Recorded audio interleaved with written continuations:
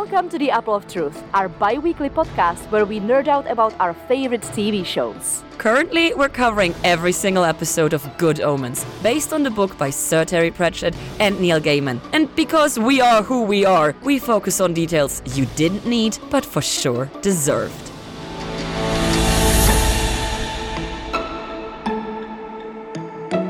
I'm Lena. And I'm Vero. And today we're talking about Season 2, Chapter 4, The Hitchhiker, featuring the Minnesota Nazi zombie flesh eaters. And I take issue with this being a Minnesota because it's the other way around. The Nazi zombie flesh eaters is the episode and the Hitchhiker is the Minnesota. You could even call it Chapter 4, Nazi zombie flesh eaters, featuring the Hitchhiker for 2 minutes. It's a little bit more than that. I'll give them that, but not by much. I was very upset with that, which showcases itself in my summary, because this episode is basically the Minnesota with some fixing on the outside. While we're in the Blitz, we get to experience some demon politics, some Nazi zombies, and some genuine, ineffable flirting. Adorable. Excruciating is the word.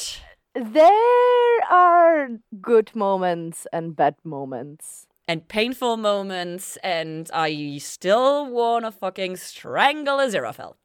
Oh god, we're gonna have to talk about that. Because I feel like they are portraying him differently a little bit than they did in Season 1. He is much more careless. Yes. And I am not loving this. He is callous in his friendship even with Crowley, and he is careless with everything around him, and that does not really track with how we understood him in the book or in Season 1. So they better save this. They better fix this. I need Aziraphale to care about Crowley and not just about being whatever he is right now. Yeah. All right, well, let's move over to the British word of the episode. Enough complaining, let's do British. We shall be complaining for a long time to come, I'm sure of that. However, I had a couple of different options in this episode, but I ended up going with the first one that I came across, just because I wasn't 100% on the meaning, and I got a little confused there, but turns out to be great because, well, let's get into it. Let's see why. My word of the episode is bemused. Okay, I did not see that coming because your description sounded exactly like my process. So I was like, oh no, did you end up with the same possible words? But no, I did not go with bemused. So please, what did you think it meant? I heard it, and without any context, I was like, amused, confused, what's going on? But what it actually means is puzzled or dazed. Okay, I did not know that. I thought bemused was very similar to being amused. Now, remember saying this because you're not wrong. However, you are also wrong. Okay, welcome to my life. I'm right and wrong at the same time. Perfect. First appeared in 1734, and I believe it was mentioned by the Pope. Obviously, there was probably mentioning from before that, but he is the first one to put it in writing. It has 2 parts. We have the part B, which is an intensifier, and muse, which as a verb can mean absorbed in thought or gaze thoughtfully at. I knew that. Right. You could probably draw a line towards muses in Greek and stuff like that as well, which is like inspiration and thoughtfulness and shit like that. We could go into that. We could sit here for 20 minutes. But originally, this is connected to musum, which meant muzzle in medieval Latin. Muzzle as in... Yes, yeah. Ooh, on your okay. face. And then transformed into Old French musée, which meant to meditate or waste time. And with that moved over to English, it became a muse in the Old English. Now, bemuse and amuse, as you mentioned at the beginning, are connected indeed. And they both come from the word muse and being thoughtful and, dazzled and puzzled and all of these kind of fun things. It's the same root. But bemuse is now much closer to the original meaning than amuse. So amuse changed its meaning into lightly entertaining and things like that, while bemused basically state kind of the same of thoughtful, puzzled, dazed, stuff like that. So there you go. You were not wrong, while you were also a little wrong. I'm gonna take with me that the Pope is the one who wrote bemused down for the first time, because that bemuses me. That bemuses. It amuses and bemuses me. Bemuses. I wonder if bemuse is from that. Hopefully not.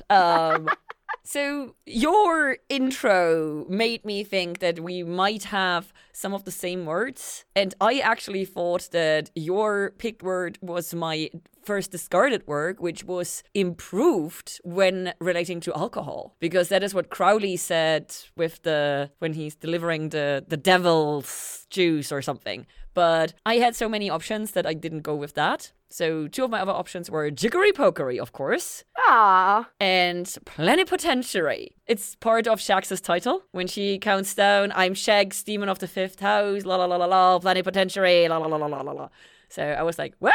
But both of those terms turned out to be incredibly boring. Yeah, proofing alcohol is very normal. Yeah, and jiggery-pokery comes from Scottish. I didn't want to do yet another Scottish word. And plenipotentiary just comes from all-powerful, basically, because it's like power of attorney. So it's like, nice. ugh. So it's boring. So I went with something not boring, because I went with conjurer. How is that not boring? Ha! So, what I thought it means. I thought a conjurer is a magician who creates stuff from thin air. What it actually means is a conjurer is one that performs feats of sleight of hand and illusion. A magician, a juggler. A person who conjures spirits or practices magic. A magician, or a person who practices legerdemain, which I had to look up because I didn't know what it is, and legerdemain is another word for sleight of hand. Which is like, because okay, so yeah, that's French. yes, it's French, of course. Legerdemain, yes, exactly. I don't even know how to pronounce it in English because I'm pretty sure it's not a legerdemain, but I don't care. So. Legerdemain. Yeah, legerdemain. No, okay, so, sorry. Where does it come from? It comes from mid-14th century, where it was an enchanter, a magician. From the Anglo-French word conjuror, with O-U. From Old French conjureur, a conjurer, magician, exorcist. Ha ha ha ha, here we go. Not bringing things in, but taking them out. Yes. From the verb Latin conjurator, from conjurare. And then it tells me, go to conjuration. So we have to leave conjurer behind and go to conjuration for more information. Haha, and it rhymes.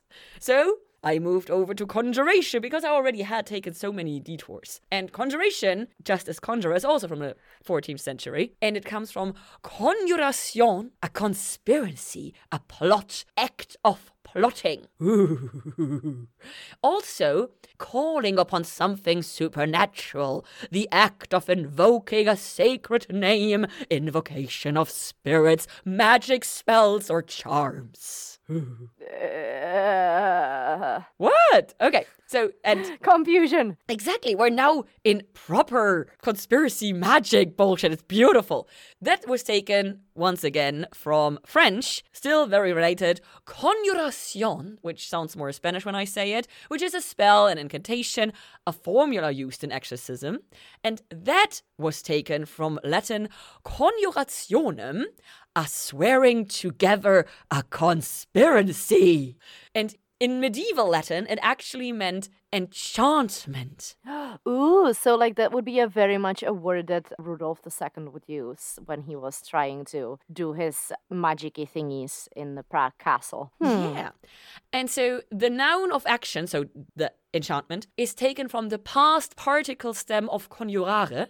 And conjurare means to swear together, to conspire. And that is assimilated from com, which means with, together, like con, and jurare, to swear, which is taken from jus juris, which means the law, an oath. So, fucking conjurer, a fucking magician who does sleight of hand, actually originates from people swearing an oath for conspiracy. Wow. And that is mind-blowing. That makes so much sense, though. Yes, but it's still so wild. No, absolutely. And this is why I went with this. Conjurer. Love it. Now, bring us into the funs and facts so we can get into this episode. Okay, so this funs and facts and facts and funs are actually fun because I actually got to use some bits that are not Amazon trivia, but IMDb trivia. Ooh. Yeah, I know we're not used to this. People who listen to our Lucifer episodes are very used to this, but here we go. So you remember last episode, I think I cleared up the confusion with the additional writers. The minisodes are written by other people than Neil Gaiman. This minisode, which is of course a megasode, is written by Jeremy Dyson. And if you're British, you have heard this name because he has the most TV writing credits among the 3 minisode writers so far. He wrote for Funland, Psycho Bitches, The Tracy Ullman Show, but most importantly, he wrote for The League of Gentlemen. Gonna come back to that. He was also part of the script and continuity department for various shows, which I did not even know existed, but I really appreciate it. That's the department that Lena would. Yes, that would be my area of expertise. Nitpicking. I'm here for it. His trivia section on IMDb is actually so curiously funny that I wanted to include most of it. Let's get started. He jokes that the reason he does not act in The League of Gentlemen, he's actually played by Michael Sheen in The League of Gentlemen, is that he is allergic to halogen lights. In reality, he believes that unlike the other 3 gentlemen, he has had no formal training and is not good enough character actor. Aww. When writing for The League of Gentlemen, he writes for Mark Gatiss. Mark Gatiss is in this episode. And Jaw dropped. Shearsmith writes for Pemberton, who are in this episode. Again, I do not understand how this keeps happening. These coincidences. He plays keyboard in a band called the Rudolph Rocker. Oh, God. In 1997, along with his fellow League of Gentlemen, Steve Pemberton, Mark Gatiss, and Rhys Shearsmith, he won the Perrier Award of the Edinburgh Fringe Festival. They became the first sketch group to win since the awards began in 1981. The first sketch group to win was the Cambridge Footlights, which featured Stephen Fry, Hugh Laurie, Tony Slattery, Emma Thompson, Paul Dwyer, and Paul Shearer. So, what a mantle to take on. I am like having chills just you listing the names, and it's like, oh no, oh no, oh no, it's getting better, it's getting better. And last but definitely not least curiously funny, on his trivia section, Jeremy still sucks his thumb. I don't know if it's true, but it's written on his IMDb page. Which 100% makes it true. Like, you know, we all know that are only true facts and never any misguided Everything information. Is fully true on IMDb. So, just in case I didn't make it clear enough, this episode obviously features Steve Pemberton, Mark Gatiss, and Rhys Shearsmith from The League of Gentlemen, who are all acting in that. The dude who's writing the minisode is not acting in it, but he's writing for it. So once again, here he's writing for it. Ta-da! Yay! And that concludes a very curious facts and funs from my side, unless you have something else. Previously on Good Omen. Gabe lost his memory and powers and now is Jim. Crowley and Aziraphale are hiding him in the bookshop while they figure out what happened. Shax is suspicious of them and is frankly becoming quite scary. All the while we continue to relive the husband's past through minisodes that aren't really that mini. Yeah, I feel like they keep getting longer. They keep taking up more and more space. So I'm hoping we're gonna get some actual plot movement in the minisode or more of the actual episode in the last 2 episodes of the season. Oh my god. I actually know that because I read all the titles before we started episode 1, so I know the answer to that. How dare you? I do not have your skill when it comes to selective reading. I see a page and I read the entire page. Yeah, my selective reading is like, oh no, it's somebody I know and is connected to this thing. Okay, I am now blind. I see nothing. And then I just throw away my phone and walk away. I can't do that, sadly. So when something is visible on the page, I will have read it before my brain processes the fact that I should not have read it. I mean, that also helps you with all of your freeze framing, so Oh yeah, of course. And it also enables me to read much faster, and like it's an amazing skill to have. This is the first time in my life where it's actually detrimental. So it's very unusual to me. And this is why I have the answer to your question if you would like it. No. Okay, then I will not say anything. Thank you. But now that we have concluded the previous Leon, it is time to drive home.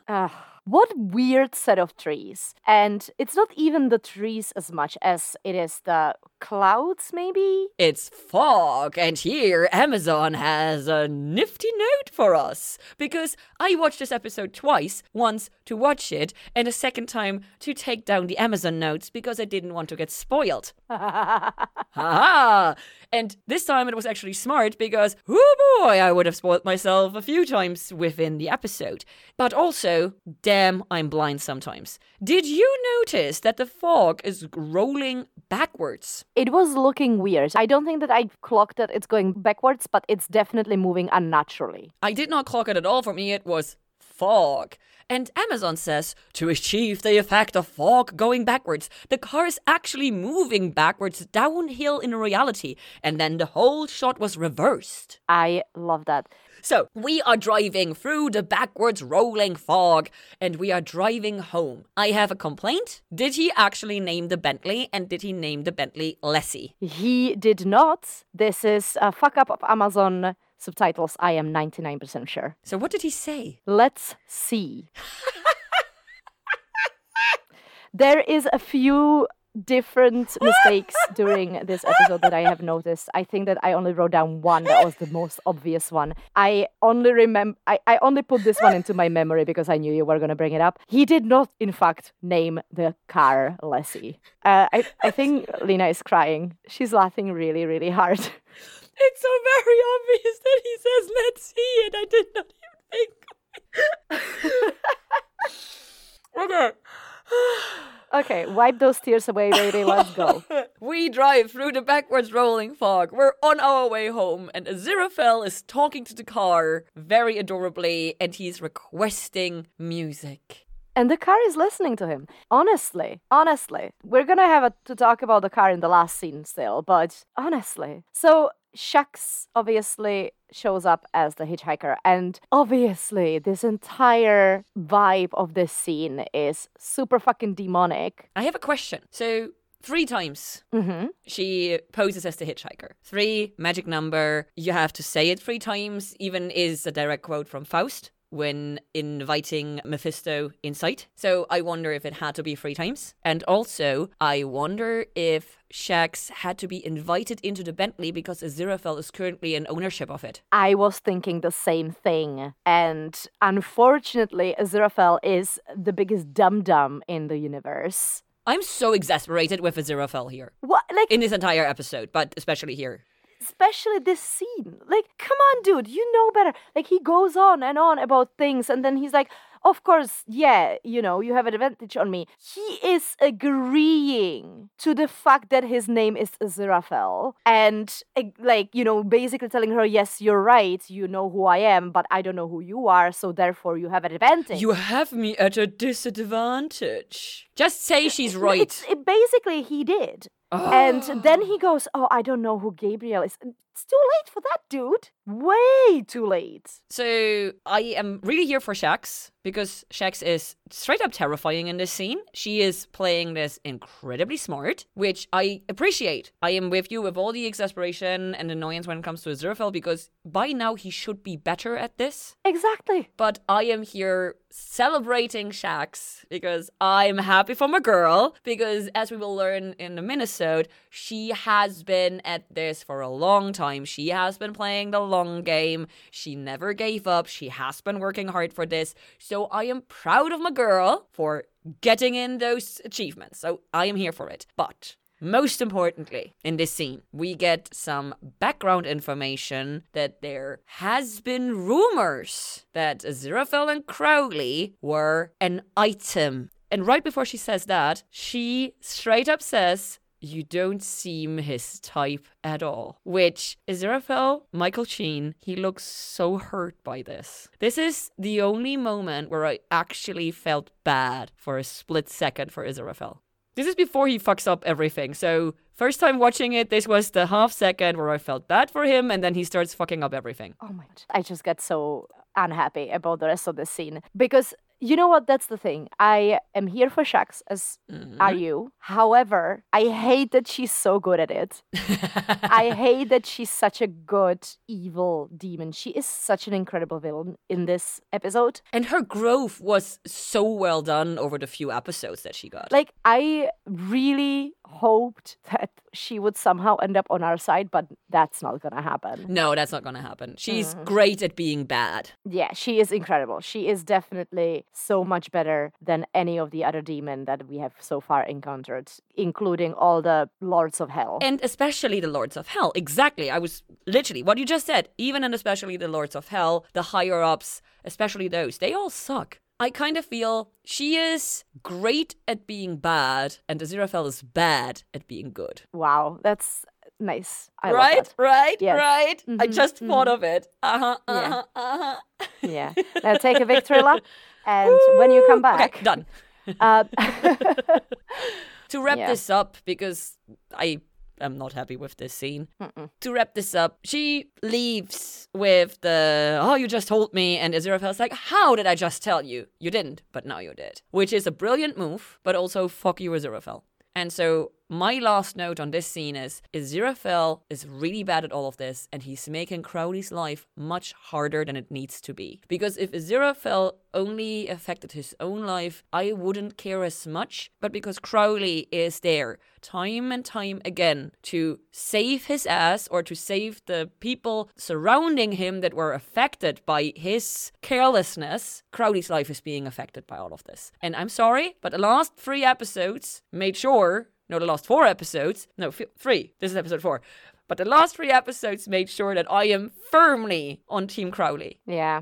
And don't forget that the last episode has ended with Crowley yelling at Jim about if anything happens to Aziraphale. So we are coming directly from that into this scene. Yes, I know. And it hurts me. It is just so uneven, unequal. Yeah, yes. Their relationship is incredibly one-sided, and I have complained about that last episode at length. Now, let's get into the title song and opening credits. Opening, and I'm so glad that we didn't talk about it, because I keep only watching it until I can't spot any clues anymore. Up to the moment that we watched, there's so much. There is so much. There is one thing that I have noticed when I watched it to make the notes. And there is ending when they're like walking into a theater. And last time I saw it, it said the Resurrectionist on it. And I was like, oh, so this is supposed to be the pub. That's cute. But this time it said Nazi zombie flesh eaters. So the theater at the end of the opening credits is saying the name of the minisode, which I found funny. So we need to watch every single opening in preparation for the episode 6. Good, let me take a note. Watch the opening for cost changes. Okay, wrote it down. Good. Okay. Perfect. Wow. Sorry. All right, just see what other changes we can spot if there are any at all. No, I didn't notice that. But now we go into the Minnesota, and we will not leave it until it's done. Which, wow.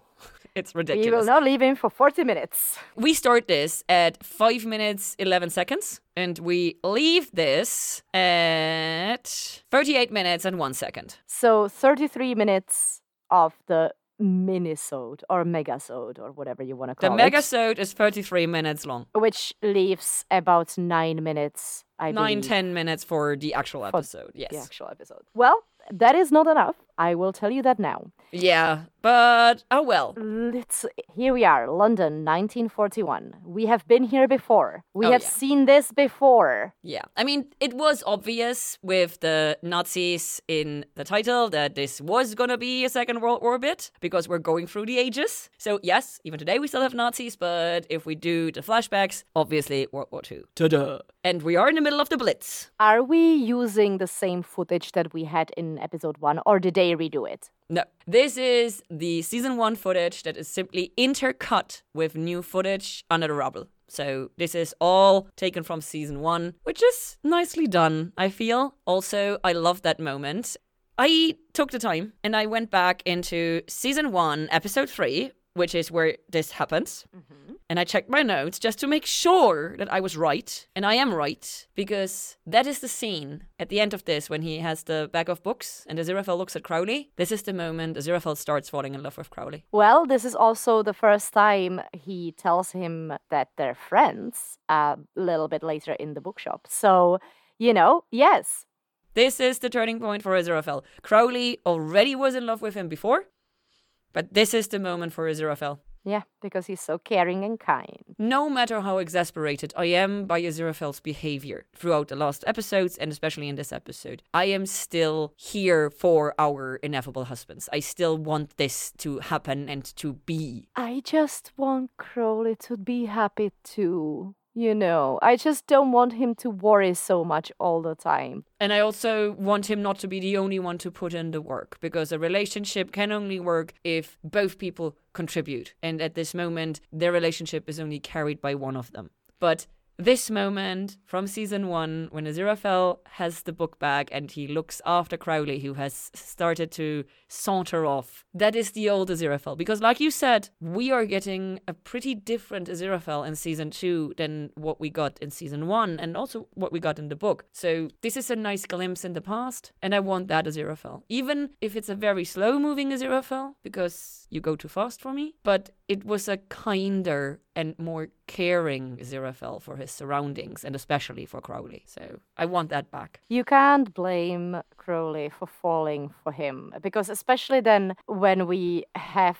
the bookshop scene a little bit later. We'll get to talk about that. But now, let's jump to hell for a little second. We need to, of course, get out of the way. The Nazis aren't dead. The 3 Nazis from season 1, episode 3 are under the rubble and they start moving. Ooh, whatever could have happened to make them move again? And this is why we need to go into hell and see what is happening. I mean, I saw in one of the scenes that he closes his eyes. So it was all very dark, so I couldn't really distinguish what exactly was happening there. So I was a little pissy. But is he not dead? Are they already back in their bodies, or what's going on? Basically, you see tiny movements on them, especially their faces. They are already back. They are in the process of coming back because timey-wimey, wibbly-wobbly. Because time and hell moves different than it does on Earth. So this is the moment. They're already coming back, but it takes a moment. At least that is how I read it. I felt like they were just dying. No. Okay.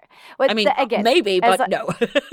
As I said, I kind of hated the fact that this scene was so dark because I couldn't see shit. We are in hell, and because I watched this before I read through all the Amazon notes, I took note of all the amazing posters on the walls, because we have the Idle Hands poster again, we have a We Hate You poster, we have so many amazing posters, but later on there is an Amazon trivia note, so I shall wait until that comes up, because there we have the list. So pay attention, there's a lot of posters. Well, the voice that's coming out of the speakers, it reminds me of David Tennant voice. No, you should recognize this. I figured it just feels very familiar. You should recognize this because this happened already in season 1. Okay, I have no memory of that. This is a Terry Pratchett impression by Paul Kay. It's the thing where we had the radio and thing. Yeah. Okay, I'm lost. I didn't recognize it. It sounded like David Tennant to me. Nope. This is a Terry Pratchett impression, and we've heard this before in season 1, which Amazon kindly pointed out. But it's fun to have at least some Terry Pratchett bit also in season 2. Yeah, I mean, yes. We get to see Shucks in her original job. She clearly is very driven. She's very good at it. And she decides to help out Furfur, and I do not trust this. I don't think that she is doing it out of the goodness of her heart. I think she's doing it so he can fail and she can promote herself. I think she sets it up in a way that no matter if he is successful or not, she will benefit from the situation. Which is why she is so great at what she does, because she ensures that she will win either way. Yeah, regardless of the outcome. Speaking of Furfur, the name Furfur comes from the Latin word furcifer, which is scoundrel. It is also Latin for forked. So furcy, like furzi, haha, funny, sounds like the German word for fart. means forked, which also explains why Furfur has this very long forked tongue. Interesting. Yeah, so it's a double meaning and a double meaning with a double tongue. To wrap up our first moment in hell, I kind of have to state it. It is not surprising that hell is really, really busy during World War II. Yeah, actually, that's a very good point that I didn't think of. I mean, I feel like hell is busy just for the sake of being busy. You know, it reminds me of the hell in Supernatural when you just do... No. Furfur states that he just processed 53 men named Otto, which is a standard German name in that time. So hell is full of Germans because this is World War II. It's called Nazis Go to Hell. Yeah. I mean, obviously, it's not surprising. Yeah. So Yeah. it's nice to get a reconfirmation that they go to hell. Because when you look at today's politics, you might get a different idea. Oh, God. Yeah. Yeah, we're not going to go into politics, not in the middle of the episode. Let's see how long we record and then see if we go off tangents. We go upstairs again. We go into London, and I don't have much to say for this scene. I wonder if Crowley keeps saying shut up, because he is trying to get Aziraphale not to say those things, because last time Aziraphale ran his mouth, he ended up in a hell. So would this mean that they haven't seen each other since, what year was it, 1728, 1724? Maybe, could be, but I am of the absolute certainty that Aziraphale needs to fucking shut up saying Crowley is nice and doing the right thing because this has consequences. So this is bad, and he did not learn anything. I feel like he is trying to convince Crowley that he is good by telling him, oh, look how kind you are, look how good you are, whatever. And he doesn't understand that Crowley doesn't need to hear it. He doesn't need to be told. There is a danger in it. And also, why is it necessary to state it when Crowley's actions speak for themselves? Why does Aziraphale have this obsessive need to verbalize that Crowley did a good thing? He has to be smart enough to realize that doing the right thing as a demon is a dangerous thing. This is a quote from season 1. Just as it is a dangerous thing for an angel to do the wrong thing, it is a dangerous thing for a demon to do the right thing, to be up for good. And so he knows that, and he willingly endangers Crowley. And this is the beginning for me in this Minnesota where I get annoyed. Yeah. He's reckless. He doesn't think things through. He doesn't seem to care about the implications, and that is what is upsetting. But we need to stop harping on about Aziraphale because we're starting to get repetitive, and I say that as someone who always comes back to her complaints time and time again. But also, this scene has so many amazing tiny tidbits, and I hope we can manage to keep them in the actual episode, because we're driving through the burning streets because we have a delivery to make. And when we make that delivery, we have the Ladies of Camelot, which already has a lot of interesting background information. But most importantly, when we enter the theater, the camera gives us just a tiny view into the alley next to the theater. Did you see that? No. And there is a table tennis table and a group of nuns, and they're playing table tennis. Like a ping pong? Yes, there's a ping pong table, and they're playing table tennis in nun outfits. And do you remember Good Omens? The Chattering Order of Saint Beryl is under a vow to emulate Saint Beryl at all times, except on Tuesday afternoons for half an hour, when the nuns are permitted to shut up and, if they wish, to play table tennis. So this is a Tuesday afternoon. Oh my god. I love this. It's a tiny little fucking tidbit that makes just... You have the Ladies of Camelot in their outfits in the front smoking, and they go in through the door, and just on the right side of your screen, you see into the alleyway, and that is where the nuns are playing table tennis. Oh my god. And this made me ridiculously happy. I'm so sorry, but I was incredibly proud of myself that I spotted it, because obviously it is part of the Amazon trivia, but this is so cool. It's so good. I love it. And of course, we make the delivery that is not a great one. Aziraphale gets himself invited to perform on the big stage. Now, my first thought was thinking back to Edinburgh, And did Aziraphale actually break the bottles in order to, help people be good? But luckily, no, this is not the case. This is not the same situation. You're skipping ahead. The broken drinks is after the next hell scene. Oh, okay, sorry. I don't have a lot of notes here, so. No worries. So they go inside to, as Crowley puts it, spread the old demon drink, which, I mean, for some reason, this episode had so many quotable lines for me that seriously, like 30% of my notes are quotes, which is very rare for me, but I was so fucking feeling this episode. And this concludes this scene, and we can go into hell. And we have the three Nazis coming up to Furfur, who is... I just love his name. He's so cute. I find he is incredibly gross for some reason. He is gross, but his name is cute. Furfur. Furfur. Sounds like purring. Furfur. No. No. And okay, sorry. weirdly enough, just after we heard from Shax that if Furfur has any details of any demons doing good, he can come up to her. We get these three Nazis talking about Crowley and Mr. Fell. Yeah, it's very well done, in my opinion, with them being so upset about what happened and naturally talking about the people they blame, unknowing that they're complaining about a demon in a church. And this is a reason why they should change their names more often. Yes, abso-fucking-lutely. But I loved how this was done. Of course, Furfur takes great interest. This is a very short scene. He takes out the pen. We get a close-up, prolonged moment with the double-tipped forked tongue, which, not my kink. And once again, I need to say, Crowley will get into trouble for helping Aziraphale, just like last episode. Yep, just like in season 1. Yeah, just like since the beginning of time? Yeah.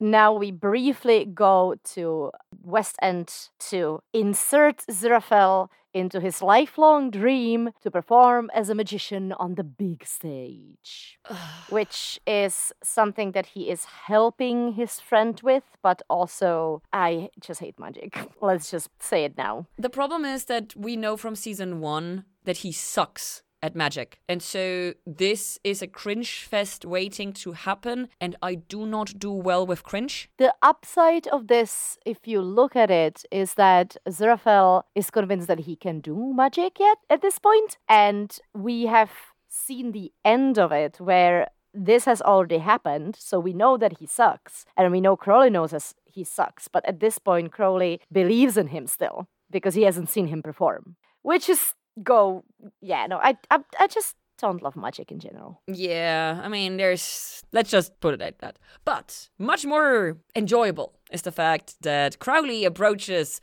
Mrs. H, because Mrs. H refers to Mrs. Henderson, who's played by Sheehan Phillips, and Mrs. H was Laura Henderson, the true life founder of the Windmill Theatre, and Vivian Van Dam, whom Henderson left the theatre to after she died, described her as a great strain on one's nerves, patience, and tact. I love that. I wish somebody would describe me like that. I'm pretty sure I have, but not in those words. Not in those exact words, but I shall do so. I demand for you to refer to me as those words all the time now. Well, I don't have tact, so you're only a strain on my nerves and patience. I love you. Well. Well. Luckily, this goes both ways. Oh, I know. I'm fully aware of that. You know what else goes both ways? Our pronunciation issues. Because the reason why I didn't pick prestidigitation? Yes, for my British word of the episode is because it gets explained here, because prestidigitation I did better, is a fancy word for magic tricks. The definition is conjuring tricks performed as an entertainer, which is why I picked conjurer. Before we leave the theater, where Mrs. H just received the broken whiskey and Aziraphale managed to something. Prestidigitation, yeah, that's where we got off. Yes, his place as a magician. I have 2 more things to say before we can move on. The first one is, instead of fulfilling his own egotistical want, he could have miracled the bottles whole and full, and that would actually have been a kindness towards Crowley. And secondly, did you notice the piano player misplaying a note right when Mrs. H says, "I'm fucked"? Yes, it's so funny. That was so well done. I didn't realize what was the word supposed to be when I watched it the first time, but when I watched the second time, I was like, oh, of course it's fucked. Yeah. So that was beautiful. We go down to hell. So Let's get down. What? Oh, it's a great song, by the way. It's a cha-cha. So It's been a while since I heard that one. Maybe I'll add it to my... Let's get... I'm sorry. Okay, I know you know some German. Did you catch the German bits in this scene? Well, try me, I see if I understand, because I don't think I clocked any German until the last scene of the minisode. We have two moments where there's German, and one of them is in the demonstration video of what will happen to them if they don't sign the papers. And the tiny Nazi fly says, "Hilf mir." Oh, help me. Obviously. Yes. It's in my brain, it's the same thing. And the other thing is, when Furfur talks about it, he says, "Otherwise, it's Spinne time." And Spinne is spider. Okay. I have to say I was so grateful that this is done as an animation, because this actually means that this is bearable for me to watch. I had to think of you, so... It was absurd enough and unrealistic enough depiction that I could actually watch this. So I'm very grateful to the creators of the show. Thank you very much. Speaking of the creators of the show who created this scene, here's a comment from Peter Anderson, who designed the spiderweb and Nazi fly sequence. The studio had a blast attempting to create an incredibly grotesque scene for this project. Our goal was to brainstorm various food items that could convincingly resemble regurgitated guts when splattered. To achieve this effect, we purchased spaghetti, various seltzer, and anchovies, and proceeded to film them as they were dropped from a considerable height. The primary challenge we faced during this process was striking a balance between creating a gory, messy scene and ensuring that the visuals remained clear and coherent. We wanted the audience to grasp the concept that being transformed into a zombie on Earth would be preferable to being eternally regurgitated by the spider. To enhance the overall visual impact, we combined 2D and 3D animation techniques. While the majority of the sequence was designed and animated in 2D, the spider's pulsating anus was meticulously crafted using 3D modeling to achieve a heightened level of realism and intensity. Yeah, I think that the pulsating anus was a step towards this is not a spider, really. So again, I appreciate it. Thank you. Pulsating anus would be a interesting drug name. Now I'm thinking about it. Yeah, and if we named our episode, this would be a great episode name. Yeah. I feel like at some point we should name our episodes something. When we start some other project, maybe. Maybe. We'll see. The Nazis are watching this instructional video and they ask a very important question. How long will we have to do this for? And Furfur. Fro. Sorry. Brain keeps going to Fro. Mm-hmm. Furfur goes into his little notebook to check. Oh, let me check. And he takes forever to check and then goes, oh yeah, eternity. I'm like, didn't you know? As if he didn't know. Absolutely did know, yeah. Because they have the option either 24-hour zombies or eternal damnation as Nazi spider food supply to, yeah, wow. I mean, I probably would also go with the zombies. In this moment, I was actually wondering if there were gonna be classic zombies, as in the brains, or if there were gonna be mission-oriented, as in the original Romero approach for zombies. So, obviously, very soon we learned that, but to me it was like, both options, I do wonder. And in my brain, instantly, two potential storylines started, and neither happened. So, yeah. My brain is sometimes fun. Somewhere in between. Yeah, this is also one of the scenes where you have the heaven looks down on you because you are pathetic signs in the background, which, such a great sign. I kind of would love some of those posters. Yeah. You know, if any of you out there is a graphic designer or something, feel free to make us that. Thank you. Thank you. Obviously, it is not a necessity. Well, it's a necessity. You don't have to be a graphic designer in order to do shit like that. But I don't know how to do it. But if I attempt it, I'm going to use MS Paint, and it's going to look incredibly bad.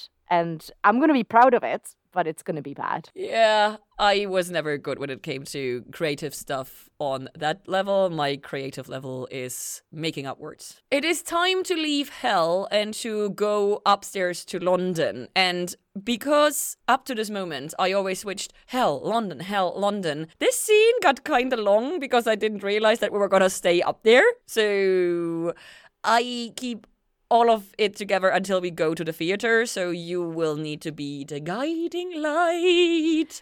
Okay, well, since I'm gonna be the guiding light, let's get the first thing out first. This is a moment for yet another Amazon subtitle mishap. Oh, okay. Because we go into this scene, and one of the first things we see/hear is this guy sitting in the wreckage singing a song. We get the whole thing, and the kids are trying to take the medallion, and the zombies raise up. And according to the subtitles, she says, "At least he has oxygen." Yes. Do you know what she actually says? "I suppose that's dinner." So she says, "I suppose that's dinner," and the subtitles go, "At least he has oxygen." And I was like, brain... What? Is incapable of hearing words that are not written. So I heard her say, "At least he has oxygen." See, I watched it for the first time and I read the subtitle and I was like, I don't think I heard that. Yeah, it doesn't make sense. Like, I didn't understand why she would say that, but I didn't question it, even though last episode we talked about the problem with the subtitles. The thing was, I'm pretty sure that because there was a scene change there, I was finishing my notes, my last note on the previous scene, and typing out the name of this scene. So I wasn't looking at the screen when she said it. So that's how my brain was like, okay. And then I look up and I saw the sentence. I'm like, wait, that's not what I just heard. I write my notes without looking at them. And if I have to write something more complicated, I pause and then write. Difference in note-taking. Okay, curious. Speaking of dinner. Here's dinner. Speaking of dinner, it was a very classic move to have them as hungry zombies. It made sense. I'm gonna say it now so I don't have to complain about another thing. The zombies did not work for me. This is a type of British humor, and I'm pretty sure that it's like with the League of Gentlemen that we talked about in Effects and Funds and everything. This is not my kind of humor. It's very rare that it works for me. And it did not work for me. It made sense. I understood it from a creative standpoint and blah, blah, blah, blah, blah. Nope. I enjoyed it. I'm happy for you. I wish I could have enjoyed it more. It was okay. But because the minisode is a megasode, I was not happy with useless parts in the megasode because we did not get any actual episode. And this is one of the bits that I blame for it, you know? And this is why it didn't really work for me, I think. I personally enjoy this type of humor, and therefore my opinion on this was a little different. But also, again, I have to go out there and say thank you for not making it extremely gory and gross, because it makes it watchable for me, and it is still very smartly done. The shadow of the bloodstream or bits when they devour the things, yeah, it's very, very well done. So I am a huge fan of gore. So I, on one level, would have been like, yeah, gore. But I really appreciate the artistry that they employ here. Like, that part worked for me. Okay, great. We found something good. Oh, yeah. Question. Why Yes? are the Germans talking English amongst themselves? I always think about these things when I watch things. So there is no answer. It doesn't make I'm sense, not right? 100% sure. I feel like we might have some answer in the episode 3 in season 1. No, they use more German in season 1, episode 3 than they do in this one. Okay. I don't know. Honestly, I don't know. I feel like maybe... You know what? The question is, why does everybody speak English? Why do they speak English in hell? Why do they speak English in heaven? Because that is the law of how you understand something that potentially is a universal language. Well, maybe in that case, maybe what if they are speaking German? And because they are in England, it is translating into English so they can perform their task. No, not happy. I mean, it's not great, no. No, okay, but at least you agree with me that they should be speaking German. That's all I really wanted, you to agree with me. Then, of course, we get one of them starts singing with the English accent, and it's extremely funny to me, especially when he says, "Oh no, I'm sorry, he's repeating on me." Mwah. I love this kind of a joke. It makes me very happy. It was a pun, and pretty sure most of our listeners know by this point how I feel about puns. Unless you made one. Only to reciprocate your torture inflicted upon me. After they have eaten, it is time to actually start their mission. And we revisit a location. Because we go into the Dirty Donkey. Dirty Donkey. So that made me actually really happy. I said that last time as well. Yeah. Yes. So we know that this pub has been there for dozens of years at the very least. And it makes sense because this is a type of an English pub that would be around for generations. Also, I do wonder if Aziraphale keeps this little corner shaped the way it is, because he does keep Maggie in that shop, even though she can't afford it, because Aziraphale is not a great fan of change. So I would actually not be surprised if he was not entirely innocent when it comes to how this part around the bookshop is set up, you know? See, considering how high and mighty he keeps behaving, he is actually so selfish and he has actually so many human influences. Maybe influences, but he actually, if you look at the 10 Commandments and stuff like that, he sins quite a lot. Yes. He also always has too much money. Yeah, well, that's completely another thing. Now, anyway, we said that we were not going to complain about Aziraphale as much. Well, now we can start crying. We go into the bookshop and we have something that I referred to earlier today. Aziraphale says for the first time, that's what friends are for. And my heart. I was not ready for that. Bless his little heart. Yeah. No, he starts performing magic. A coin trick. For Crowley. Because he got a book and he opens it and he reads what was written in it. And it is signed by the Hoff. Did you notice that? Yes. I don't know what it means though. The Hoff is short for Professor Hoffman, who is an actual magician. But obviously, in our conversation, the Hoff is usually David Hasselhoff. And even Amazon points out that the Hoff is a nickname for both of those people. Because obviously they are the same person. Obviously. But it was very entertaining to me because I think 2 episodes ago, we actually had a short tangent about David Hasselhoff, the Hoff. Because why not? And here we go again with the Hoff. So that brought me unrelated joy. I'm sorry.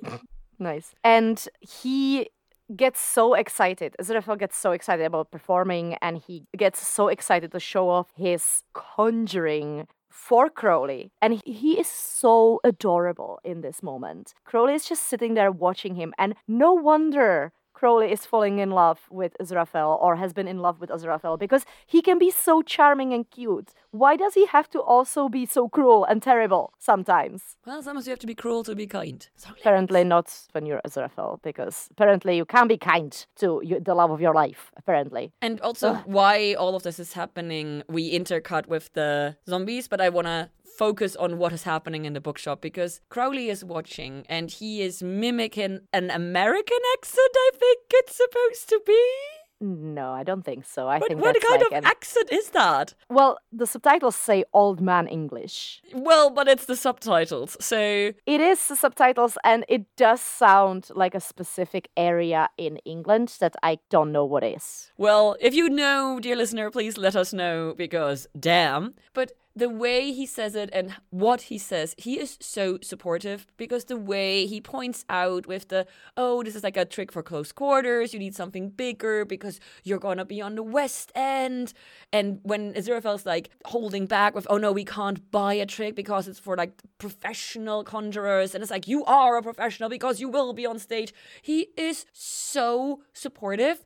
And also, this is where the flirting starts. When he says, my Nefertiti fooling fellow. This is fucking flirting. That is flirting. Well, I can't tell flirting from a regular conversation myself, so I will rely on you there. Come on, you have to agree. My Nefertiti fooling fellow. Come on, that is flirting.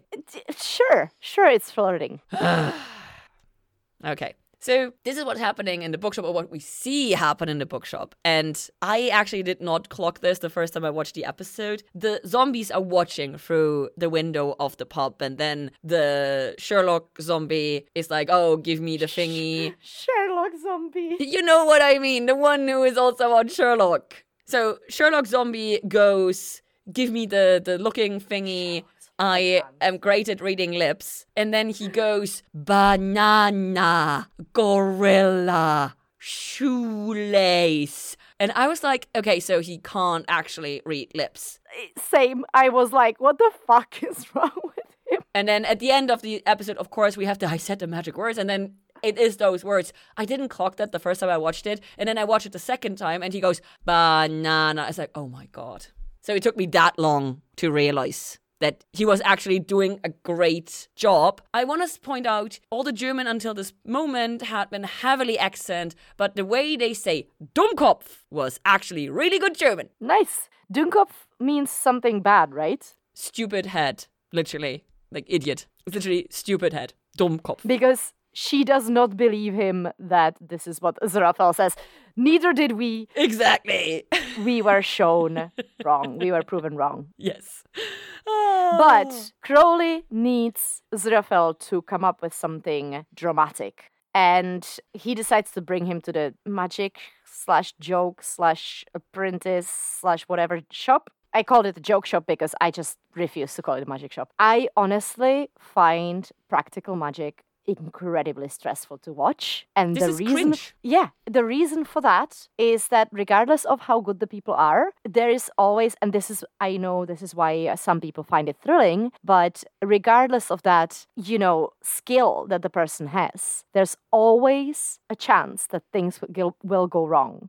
And to me, that is too stressful. I much more enjoy like a mental brain power thingy, like what Darren Brown does, where he tricks your brain into seeing things and thinking things rather than practical effects like this, like practical magic. That is so stressful for me. I don't mind the props for the props. I mind the I don't actually know what I'm doing moments with props, because this is pure cringe. This scene, for the most part, is a cringe fest, and I hate it. Both when Aziraphale interacts with the props and when the oldest zombie interacts with the items. Both. So it's not an Aziraphale issue that I have, it's just a don't know how to handle props. I didn't mind this specific scene. I just mind the magic. I wonder, I don't know, I didn't look it up, but the seller in the shop, is he somebody who does magic? Maybe is he some sort of a magician? Did he hire somebody? I did not check that up, but I was right when, on my first watch through, I assumed that the Chinese fella that gets referenced was an actual reference. Because that is a magician named William Ellsworth Robinson, also known as Chung Ling Soo. He was an American magician who disguised himself as half Cantonese and changed his whole identity. His most famous illusion was called Condemned to Death by the Boyers. Guns were fired at him and he appeared to catch the bullets from air in front of him and drop them on a plate. In London, in 1918, he performed his illusion as usual, but the gunpowder accidentally exploded and sent a bullet into the magician's lung. It was only after his death that the public found out about his true identity. See, and this is exactly proving my fucking point about practical magic. I also think that this magician is referenced in The Prestige. In general, all of this magic really made me think of The Prestige, which is a great movie, and I highly recommend you watch it, and you don't know anything about it before you watch it. Christian Bale and Hugh Jackman. And I heard of this. Andy Serkis. And what's his name? Michael Caine and David Bowie. And Listen. Yeah. Oh, wait, David Bowie. I think I very much selective memory. So, you know what? Add it to the watch list of things that we can watch together. Now, Aziraphale obviously decides to do the bullet catch, and to Crowley's surprise, he claims that he already has a gun license, which tells me something that we will have confirmed by the end of the episode that he, in fact, does not have a gun license, Crowley. And he has never fired a gun. And he never says he did. Yeah. In that point. But also, it makes me believe that he also wouldn't have driving license, because why would he need a driver's license? While we already know that Aziraphale does have a driving license, and it just makes sense to me that Aziraphale is going to gather all of these skills. No, he gathers all the permits, because you don't drive without a permit. You don't own a gun without a permit. It is not proper. It is not done. You follow the law. You are good. So, yeah. I now don't believe that Crowley has a driver's license. I would not be surprised, but also I think the reason why he doesn't have a gun license is because I honestly believe that Crowley is a pacifist. Yeah, I agree. Let's go back into the shop. This scene, after they have decided, well, after Aziraphale has decided that the bullet catch is going to be his showstopper, then we have a lot of painful moments because our dear shopkeeper points out that you need someone that you fully trust. And he just automatically assumes that Crowley's gonna do it. Yeah, but he also does not even hesitate to say, oh, I know just the person. Yeah, he doesn't even ask first. Yeah, but this is the thing. I don't think Aziraphale is maliciously callous towards Crowley. No. I do think that he trusts him in this way, but it's still really, really painful. It is, and especially when he goes like, oh, of course, you're a demon, so you must have fired a lot of guns. There is a lot of assumptions coming from Aziraphale towards Crowley, and you'd think that after the millennia that they've spent together, he knows him better than that. There's a lot of implied judgment as well, which is at odds with the someone you can really trust. Because how can you trust someone that you would judge so harshly on so many other levels and that you are so desperately trying to change or to admit that they're different than they are? So it's a very complicated situation, and I do wonder how aware of these opposing sides Aziraphale is and Crowley is, and if that is maybe one of the reasons why Aziraphale seems so careless, because he is doing the very best he can to pretend that none of these exist.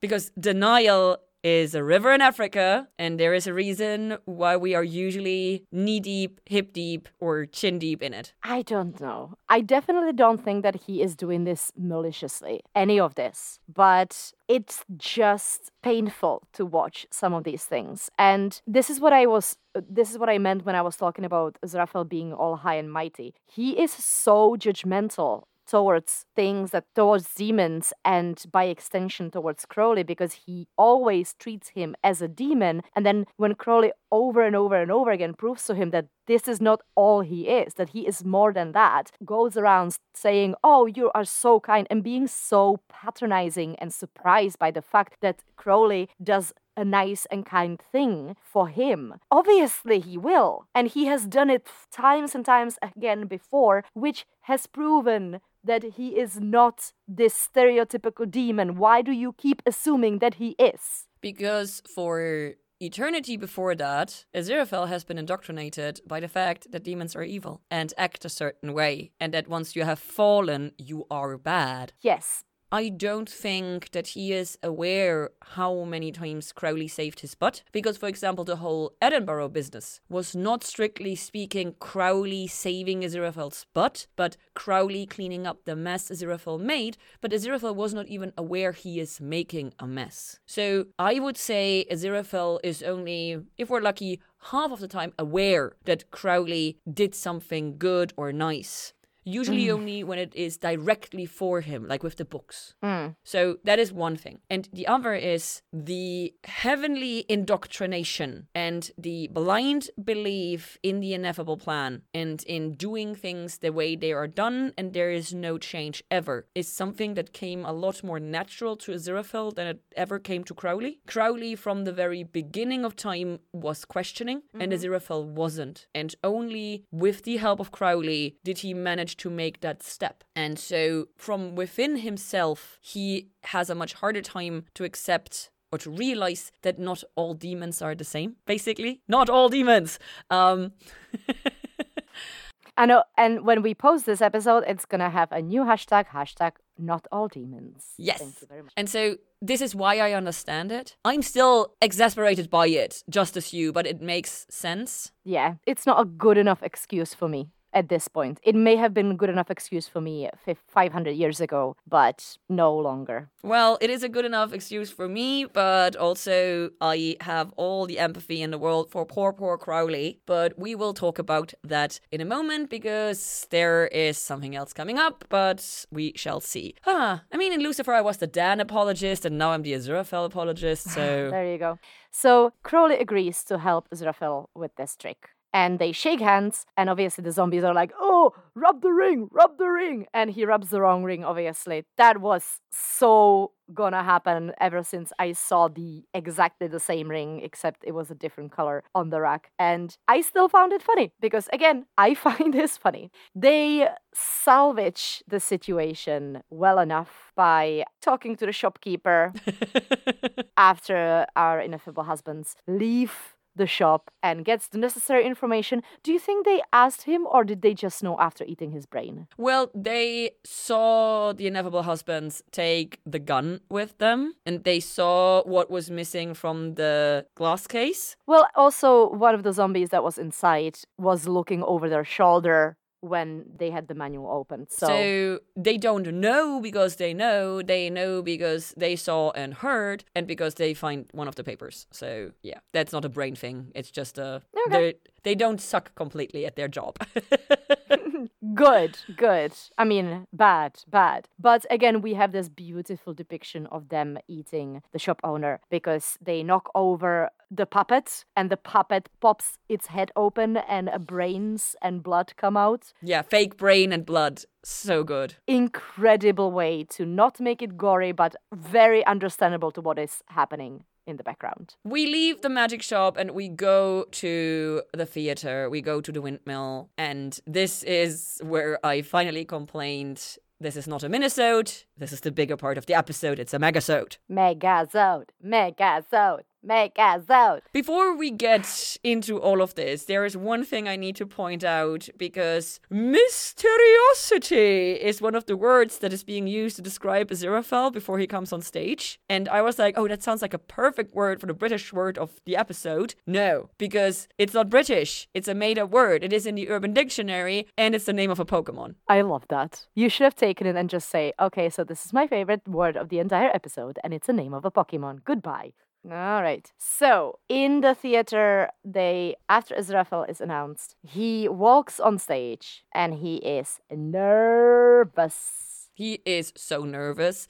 It's cute that he has a sign ready for the amazing Mr. Fell. A beautiful, cute sign. So once again, the prop department, chef's fucking kiss. Every little detail. He's not just nervous, he also has zero stage presence. And I applaud Michael Sheen for his acting, because Michael Sheen is an amazing actor with an amazing stage presence. Very commanding. And to be able to pretend like you have not just no stage presence, but basically negative stage presence is mind-boggling to me. It's very, very good. And then he asks the audience, after he tries to perform... Oh, no, yeah, actually... So, and then he asked the audience who has experience handling a gun. And basically everybody raises their hand. Because we're in the middle of a war. It's such a stupid question. They all wearing uniforms as well. But curious enough, Crowley does not raise his hand. Again, leads me to believe that he in fact does not have experience with guns. As well as he doesn't have a license. So, again, this will get confirmed in a second, but maybe let him answer next time you ask him a question, Aziraphale, please. Thank you very much. Yeah, stop assuming, because when you assume, you make an ass out of you and me. Out of both of us. Yeah, no, because assume, the way it's spelled. I know. Okay, sorry. I know, this was a Schitt's Creek reference. After asking this incredibly stupid question in a room full of soldiers who has experience handling a gun, and Crowley not raising his hand, we have, of course, our zombies in the back. And they... One of them raises their hand. Yes! and they finally summon Furfur. And Frofro! for some reason, it was hilarious to me that he shows up facing the wrong way. Yes. It's a tiny thing, but it literally had me laughing. Yes. So sometimes I'm a weird person and some things don't work for me and some things work way too much for me. So yeah, Furfur is there with his camera and we are now waiting for what might happen. And in preparation for that, he takes out his miracle blocker card. Which, what an incredible item. Like, this is a fucking overpowered item. Like, Yes. wow. Yeah. Damn. It's like, how what? How Wow. did he get one of those? Why does he have them? What do you have to do to get them? I have so many questions. Who thought of this? I am, like, this tiny piece of card is a game changer for me, and I'm so obsessed with it. I shouldn't be, but I am absolutely obsessed with it. This is one of the tidbits. But it's also one of those things where you have a specific amount of uses on it because you have to clicker through the slots. And when you run out of slots, it's no longer useless. You have the power is somewhat limited. Yes, but 10 times Miracle Blocker for half an hour. It's a lot. Imagine if someone had used that for the raising of Lazarus. Like, nah, not today, bitch. Maybe they have. We just haven't heard of it because nobody wrote about it. Uh-huh. Okay, someone sent me a fan fiction where the miracle blocker is part of the story because I'm here for it. Like, seriously. Okay, sorry. I am completely obsessed with that. So we blocked the miracles and I was like, oh no, this is really bad. However, I am very glad that the first thing Furfur does is that he uses the card blocker, the miracle blocker. So that luckily gets Aziraphale to realize that his miracles aren't working, and the same with Crowley. This way, we have the opportunity, or the husbands have the opportunity to realize that the miracles aren't working, which saves their lives, basically, because I'm 100% convinced that Crowley would have just walked on and tried to miracle the bullets into the side and not really care about where he's shooting if he didn't realize that So, luckily we had this Good moment point. of them realizing this. Question. Yes, answer. Why does Aziraphale and why does Crowley soldier on with the trick, even though they realize that they can't miracle their way out of this, and Crowley knows he is not a good shot? Why does he take this risk? Well, because first of all, he doesn't know he's not a good shot because he's never fired a gun before. Same thing. But maybe he's just secretly talented. Why would Crowley risk Aziraphale? Because like Furfur points out, they might not even be able to put him back together. Why would Crowley take this ginormous risk of potentially losing Aziraphale just for entertainment? I think it's because Aziraphale has him come on stage. He tells him his miracles aren't working, which is fair enough. They exchange this information. Thank you, communication, this time. Yeah, I know what you're referencing. But the way he looks at Crowley with absolute trust, with expectation, he wants him to continue on. And Crowley, he's head over heels. He wants to do this. Because Aziraphale expects this of him, he continues with it. Yes, he wants nothing more than to make Aziraphale happy. Kids, this is not healthy behavior. Do not emulate this. Don't put unreasonable expectations on your friends and future lovers. Yeah, but I think that this is the reason why he continues on. Yeah, no, it's a good point. And there is one moment specifically when the camera goes into a close-up on Michael Sheen's face, or Aziraphale, where he looks at him with so much trust. There is no other way to put it, that it melts my heart, because it feels like that is a moment where he is telling him, I believe in you. I 100% trust you. I love you. You are the only person in front of me, and you can do whatever you set your mind to. This is what Aziraphale's look is telling Crowley, and Crowley is like sweating because he doesn't believe any of those things. I did not see that in Aziraphale's face. It's like... I only saw the desperation in a Crowley's smile when he comes on stage. It's a very not Crowley smile. But acting-wise, it was amazing. And then, of course, you have like the focusing and the hesitation, everything. Mrs. H from the sideline, shoot, go on with it. Which is like, shut up. I mean, when we have the detail of Crowley's finger shaking. The trembling finger and everything. I found it hilarious. The moment he takes the shot, the bullet goes into the wall right next to Mrs. H's head. Yeah. So it was like, woman, maybe don't like heckle to be fair, them. She heckle.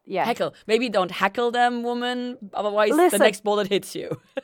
based on where the bullet ended up, she was probably standing directly behind Aziraphale. So Aziraphale was between her and the gun anyway. So I think she would have been fine. Why would you position yourself in such a dangerous location? No, it's perfectly safe because the bullet will stop in his body or it will go next to him. Yeah, because bullets never go through a body. Mm-hmm. Listen, this is the 40s. We do not have the technology yet to know that this can happen. Don't stand in front of a gun even if there's some person standing in front of you. Seriously. Well, do not stand in front of a gun, period. Do not aim a gun, regardless if it is loaded or not loaded, or if the safety is on or not. Do not do that ever. Yeah. Because you will never know. There has been enough tragedies in situations where the gun should not have been loaded. Several movie sets. It's not that long since the last time this happened. Do not do it. That was not the only case. Like, Absolutely there have been not. many cases. So, yeah. This is no, why but within universe, still, I say, Mrs. H, don't stand there. The trick is a success, and everyone is completely baffled. But throughout all of this process, a picture was taken. And the picture was taken while Crowley is smiling a very un-Crowley smile, when Aziraphale is handing him the gun, and they are looking into the audience. I don't think it's as incriminating as it could have been if Furfur would have gotten the handshake in the shop. That would have been the end of them immediately. But it's still incriminating enough because he has the booklet with it. Yes, because he has additional information. But the photo by itself is not incriminating. But also the additional information without the photo is useless. So he needs both. Yeah. So we go off stage, we go into the dressing room, and we have one of the gayest Aziraphale moments that we've had so far. Which parts? The way he plays with the boa. Oh my god! Oh! Yes, this is incredible. This is actually literally my first note on this scene. I love that so fucking much. So good. I want to cosplay wearing that suit and boa. That boa, yeah. And then be that person, because that gave me joy. This happiness was infectious. Yes. This is why Crowley gets drawn to him over and over and over again, even though he's treated like shit. And this is why we love Aziraphale. Yes. So are we. We have this moment, and obviously it's not a very long happy moment, because we get interrupted by Furfur. And I kind of felt bad for Furfur with Crowley not remembering him at all. What I find way more interesting is the fact that there was a battle. Oh yeah, because this is the first time that we have the confirmation of there being actual battle and Crowley being a part of it. Crowley being a soldier. And that, of course, makes me wonder, was Aziraphale on the battlefield as well? All reason points to yes. Did he see him there? Did Crowley see Aziraphale on the battlefield? I don't know. So I'm gonna go with no. I'm wondering. Just because my brain is doing things. But Furfur is hurt by this situation, regardless of it being intentionally or, just genuine non-remembrance. And he takes out the booklet that is covered in blood, which I find excellent. It's a very good little detail. Oh, we forgot the other booklet that has Aziraphale in it when he can't pronounce Aziraphale. Oh yeah, it's the Book of Demons, Book of Angels on Earth, roaming the Earth or something, isn't it called? I forgot. The Book of Angels roaming the Earth, or you can find on Earth or something like that. Yeah, and he can't pronounce Aziraphale. That made me think of you, and so it was funny. Aziraphale. Yes. Zisifi. I've been very good at this this season, so... I'm messing with you. You have been great when it came to Aziraphale, but it was very reminiscent for me for the beginning of season 1. Yes. I still can't spell it properly. It's the same thing with Amenadiel. You and the angels with an A. The assholes.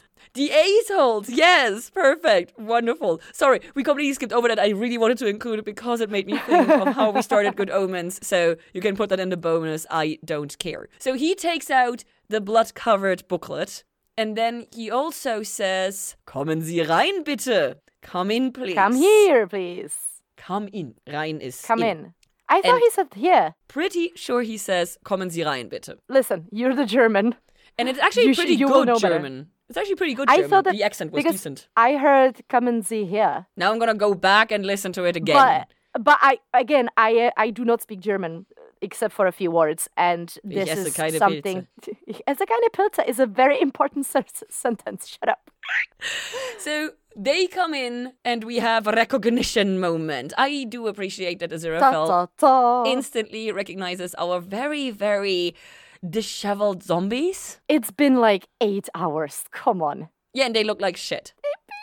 Yeah. So I appreciated that. And so drama, rama. And I did not see a way out of this scene because how shit Aziraphale is at magic. Listen, I saw the movement. He does the thing where he like pulls his sleeve a little bit when he's holding the thing. Really? I missed yes. that. So okay. he how to describe it for audio? He outstretches his arm and adjusts his suit a little bit, which is a move that I have seen magicians use. Yeah. And I saw that and immediately I was like, 100% he swapped the pictures. I don't know how he did it so well, but he has swapped the pictures. I was hoping that he would magic trick the photo out of the envelope, but I have been hoping for so many things Aziraphale would do that he didn't. So I mean, girl, this directly affected him and his future, so obviously. Would it though? Yeah. It would have affected Crowley. Yes, but if a word got to heaven that he's working closely with a demon, I can't imagine it being good for him either.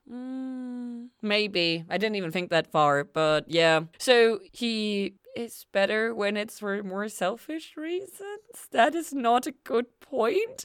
Okay, so Crowley very much does a Crowley, which is, none of this really matters. And he stretches out on the couch and moves his head. I love Crowley's hat in this episode. Crowley's entire outfit, I love that suit as well. It's just so well. The hat is great. I wish I could wear hats. My face is not meant for hats. I disagree. I think you would look You have never amazing. seen me with a hat. How can you disagree? I can imagine. No. I have a very good imagination. You know that.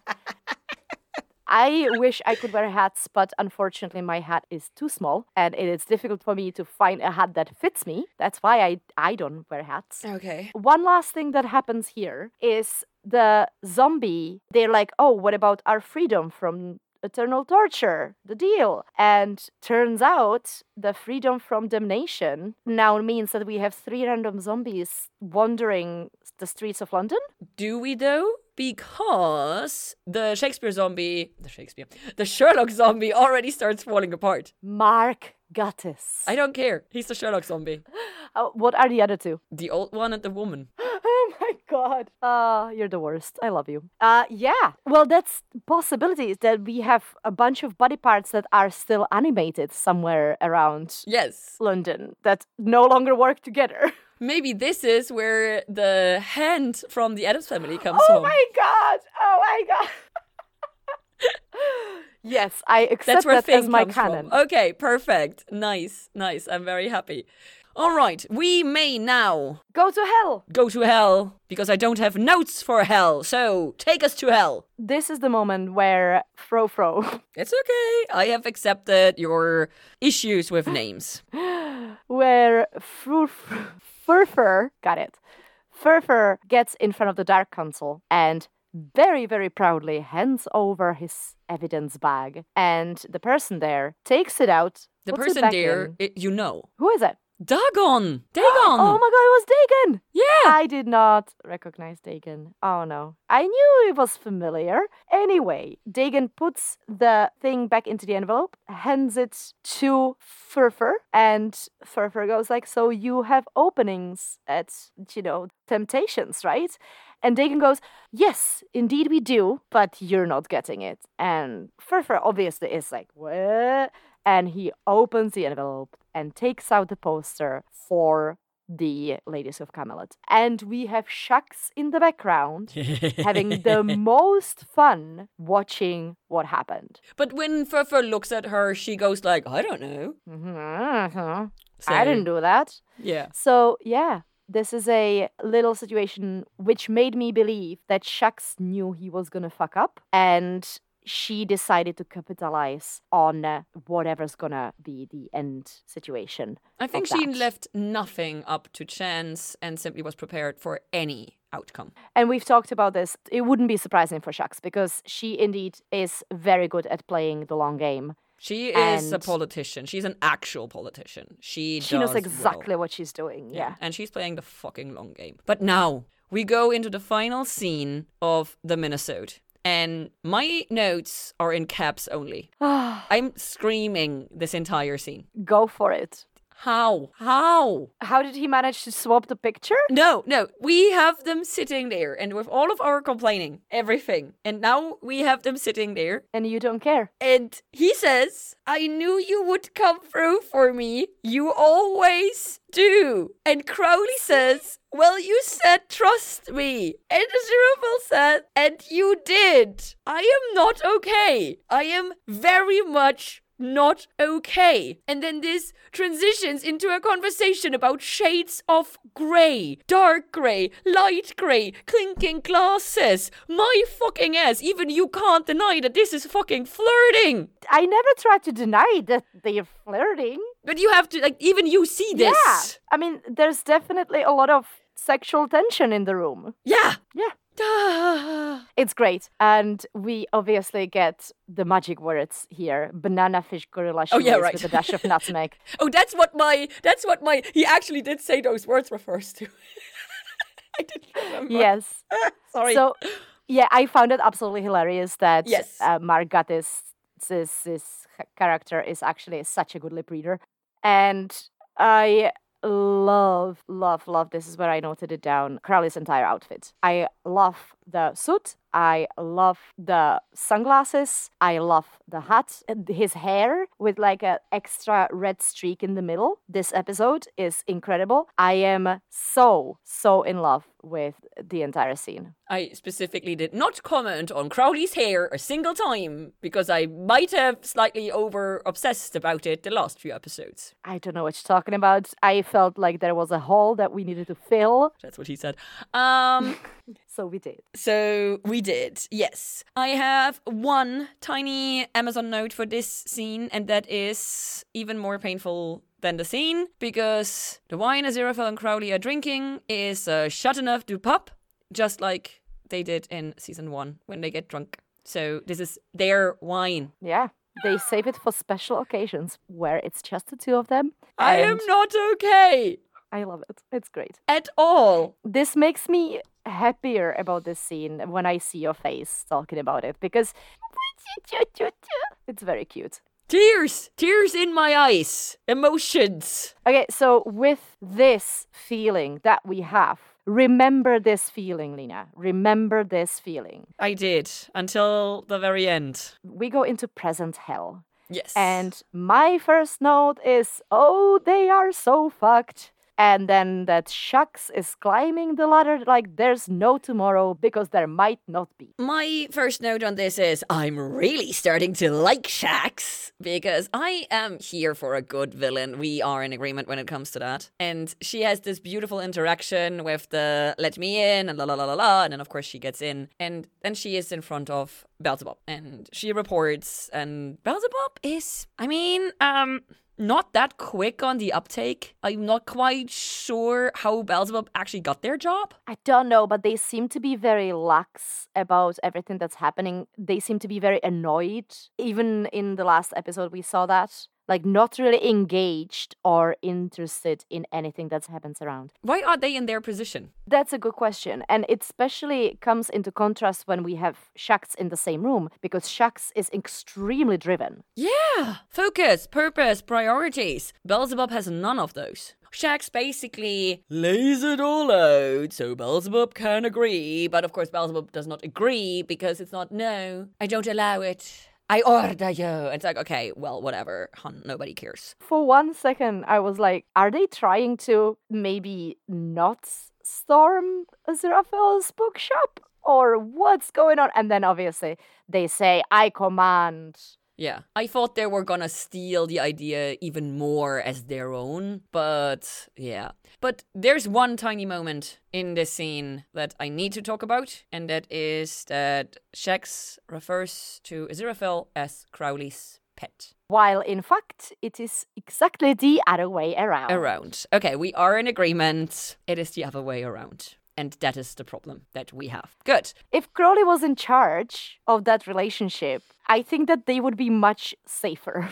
And further along. Also that. Yeah. So we end the scene with the information that there is going to be an actual siege against the bookshop, but that we don't have an answer as to how the demons will be able to enter the bookshop. This is our only saving grace. Well, that's gonna change real fast. We will see. So we go into the final scene of this episode. Aziraphale exiting the car and petting the Bentley on the roof. Yeah, Lassie.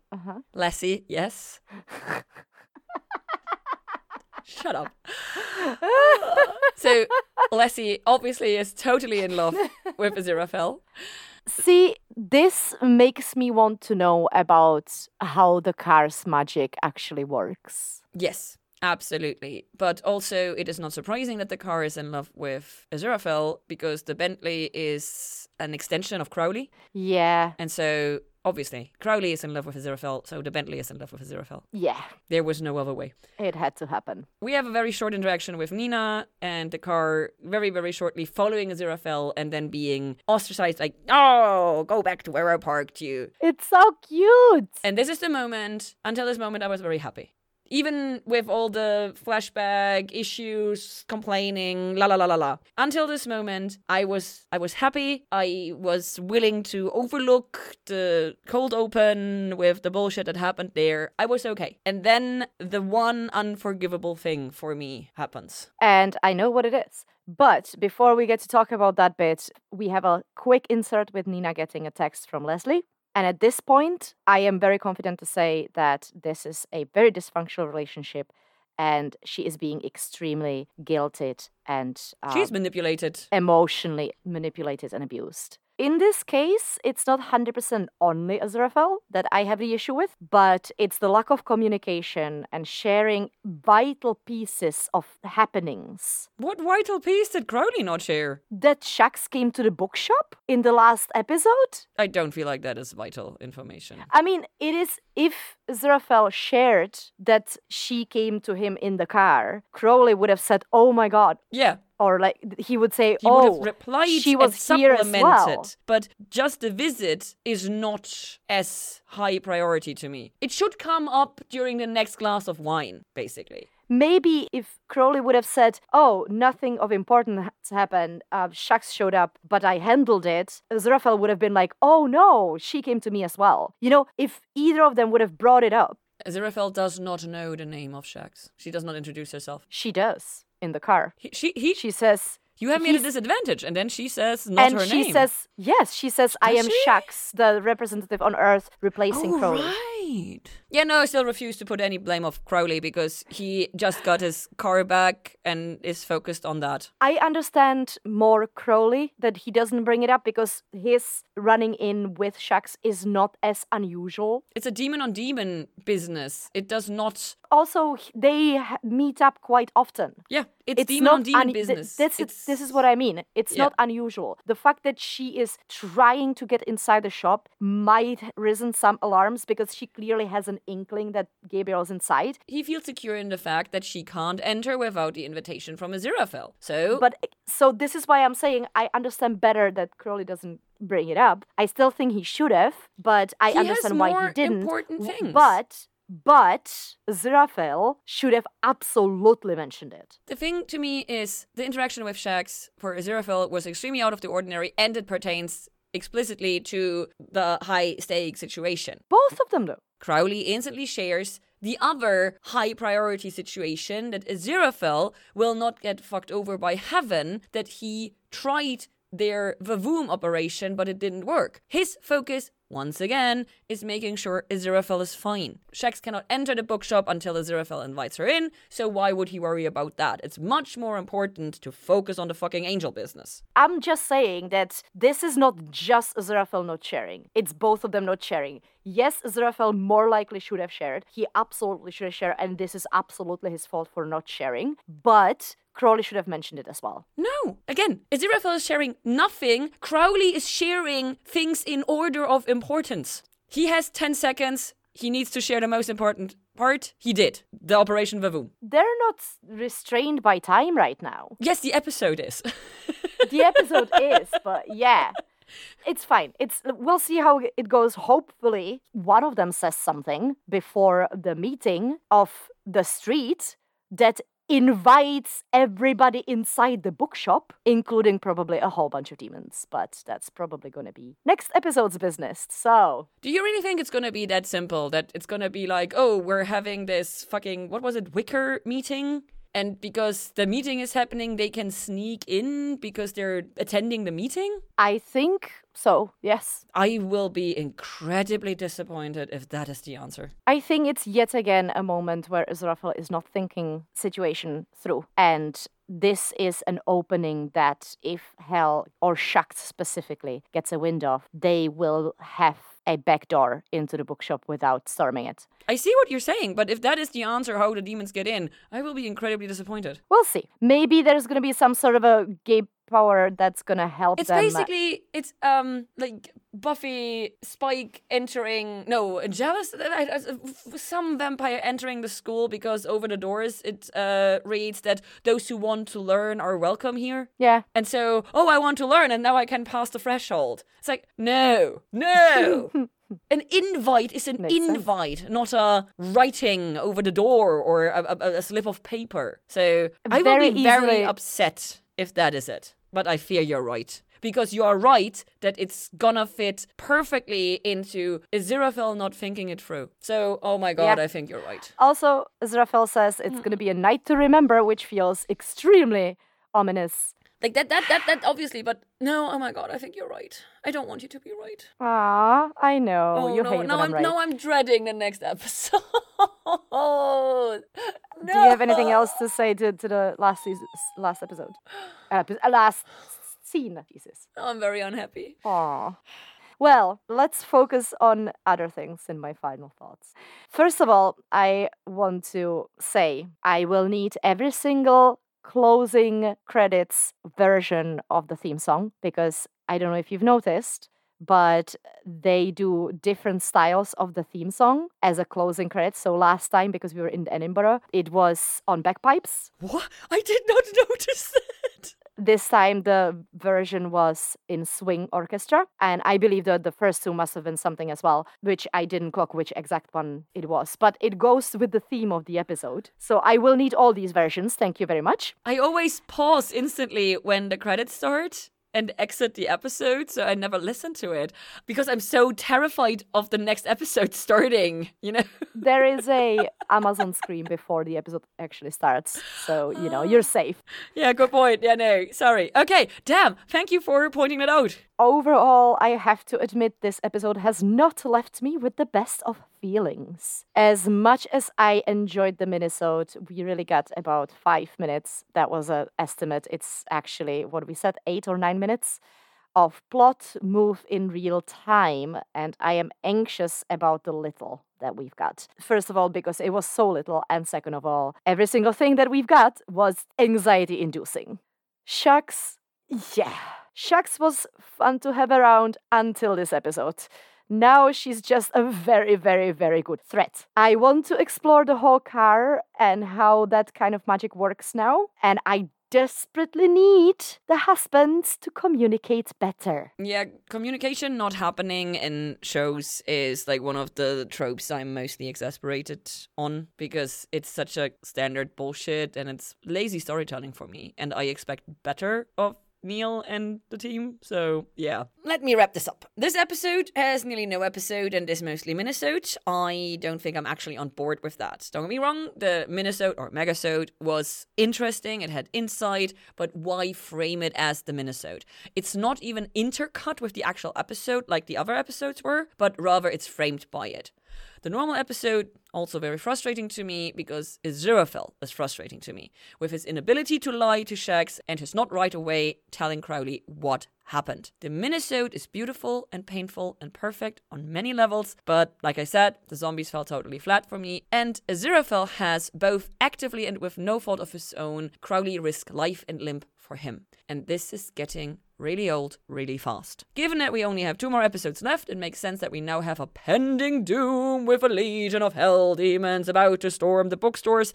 Now that you basically told me what is going to happen, because it's the only thing that makes logical sense, I dread it even more. Nope. I assume that in that chaos that is going to ensue with the demons storming the bookstore, Nina and Maggie will somehow fall in love as well, because I'm pretty sure, despite the fact that our husbands are trying to make them fall in love, they're not going to succeed, but it's still going to happen. Like, that is my prediction. Which is very on brand for Good Omens, to be fair. Like, that makes sense. Finally, what the fuck is going on with Gabriel? Nobody knows, and we definitely did not learn anything about this episode. And I'm annoyed. So, this episode was a roller coaster of emotions. I am exhausted. 2 more to come.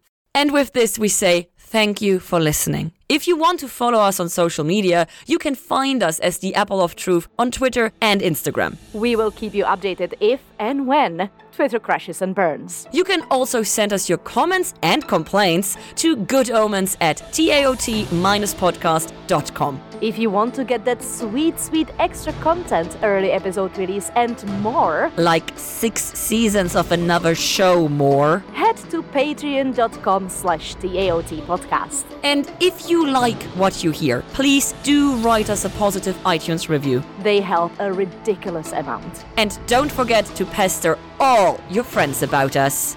Thank you. Bye.